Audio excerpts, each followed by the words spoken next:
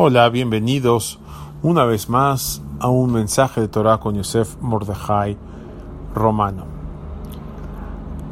La gente suele pensar muchas veces que quién es el fuerte, aquel que pasó una prueba, que pasó por una dificultad y salió bien. Sin embargo, más grande aún es aquel que se aleja de las pruebas. Y esto es una cosa que vemos todos los días en la mañana. Alte bien ulede nisayón. Hashem, por favor, no nos conduzcas a pruebas. La persona dice, bueno, yo soy muy fuerte, yo tengo fuerza de voluntad. Y esto sea también, por ejemplo, en asuntos mundanos, una dieta. Una persona dice, bueno, voy a pedir un pastel y no voy a comerlo. A lo mejor mi familia quiere pastel y yo voy a comprar pastel para Shabbat. Lo mejor sería minimizar las pruebas. Obviamente, el pastel para Shabbat la familia necesita, pero la persona que no se ponga a pruebas. La grandeza no es tener un pastel al lado y abstenerse.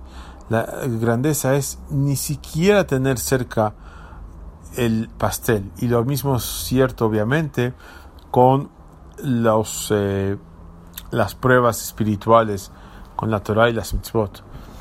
La persona debe querer alejarse de las pruebas. Esto es a diferencia de la primera mujer, Javá, que cuando se le acercó el Nahash, la víbora, le dijo, hoy está prohibido comer. Y la mujer le dijo, no solamente comer, sino tampoco tocar. Incrementó la prueba. El ser humano tiende muchas veces a eso, a incrementar las pruebas, a hacerlas más grandes. Y si a veces la persona no puede hacer esto, de minimizar las pruebas, si la persona a veces no puede evitar las pruebas, no puede alejarse de las pruebas, por lo menos que las minimice. Por lo tanto, si una persona, por ejemplo, va a ir a una fiesta, a una reunión, al casamiento de un amigo, que no puede evitar, pero sabe que probablemente se encuentre con gente que hable negativamente de la gente, de los demás. Entonces, bueno, uno no puede a lo mejor evitar no ir a esa fiesta, a ese matrimonio, ese enlace, pero por lo menos que busque amigos que más fácil cuidarán su lengua de no hablar la shonará.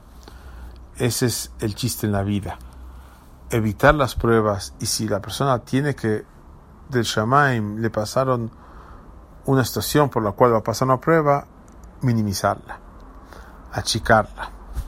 Y ojalá que podamos nosotros entender este concepto. Buen día a todos.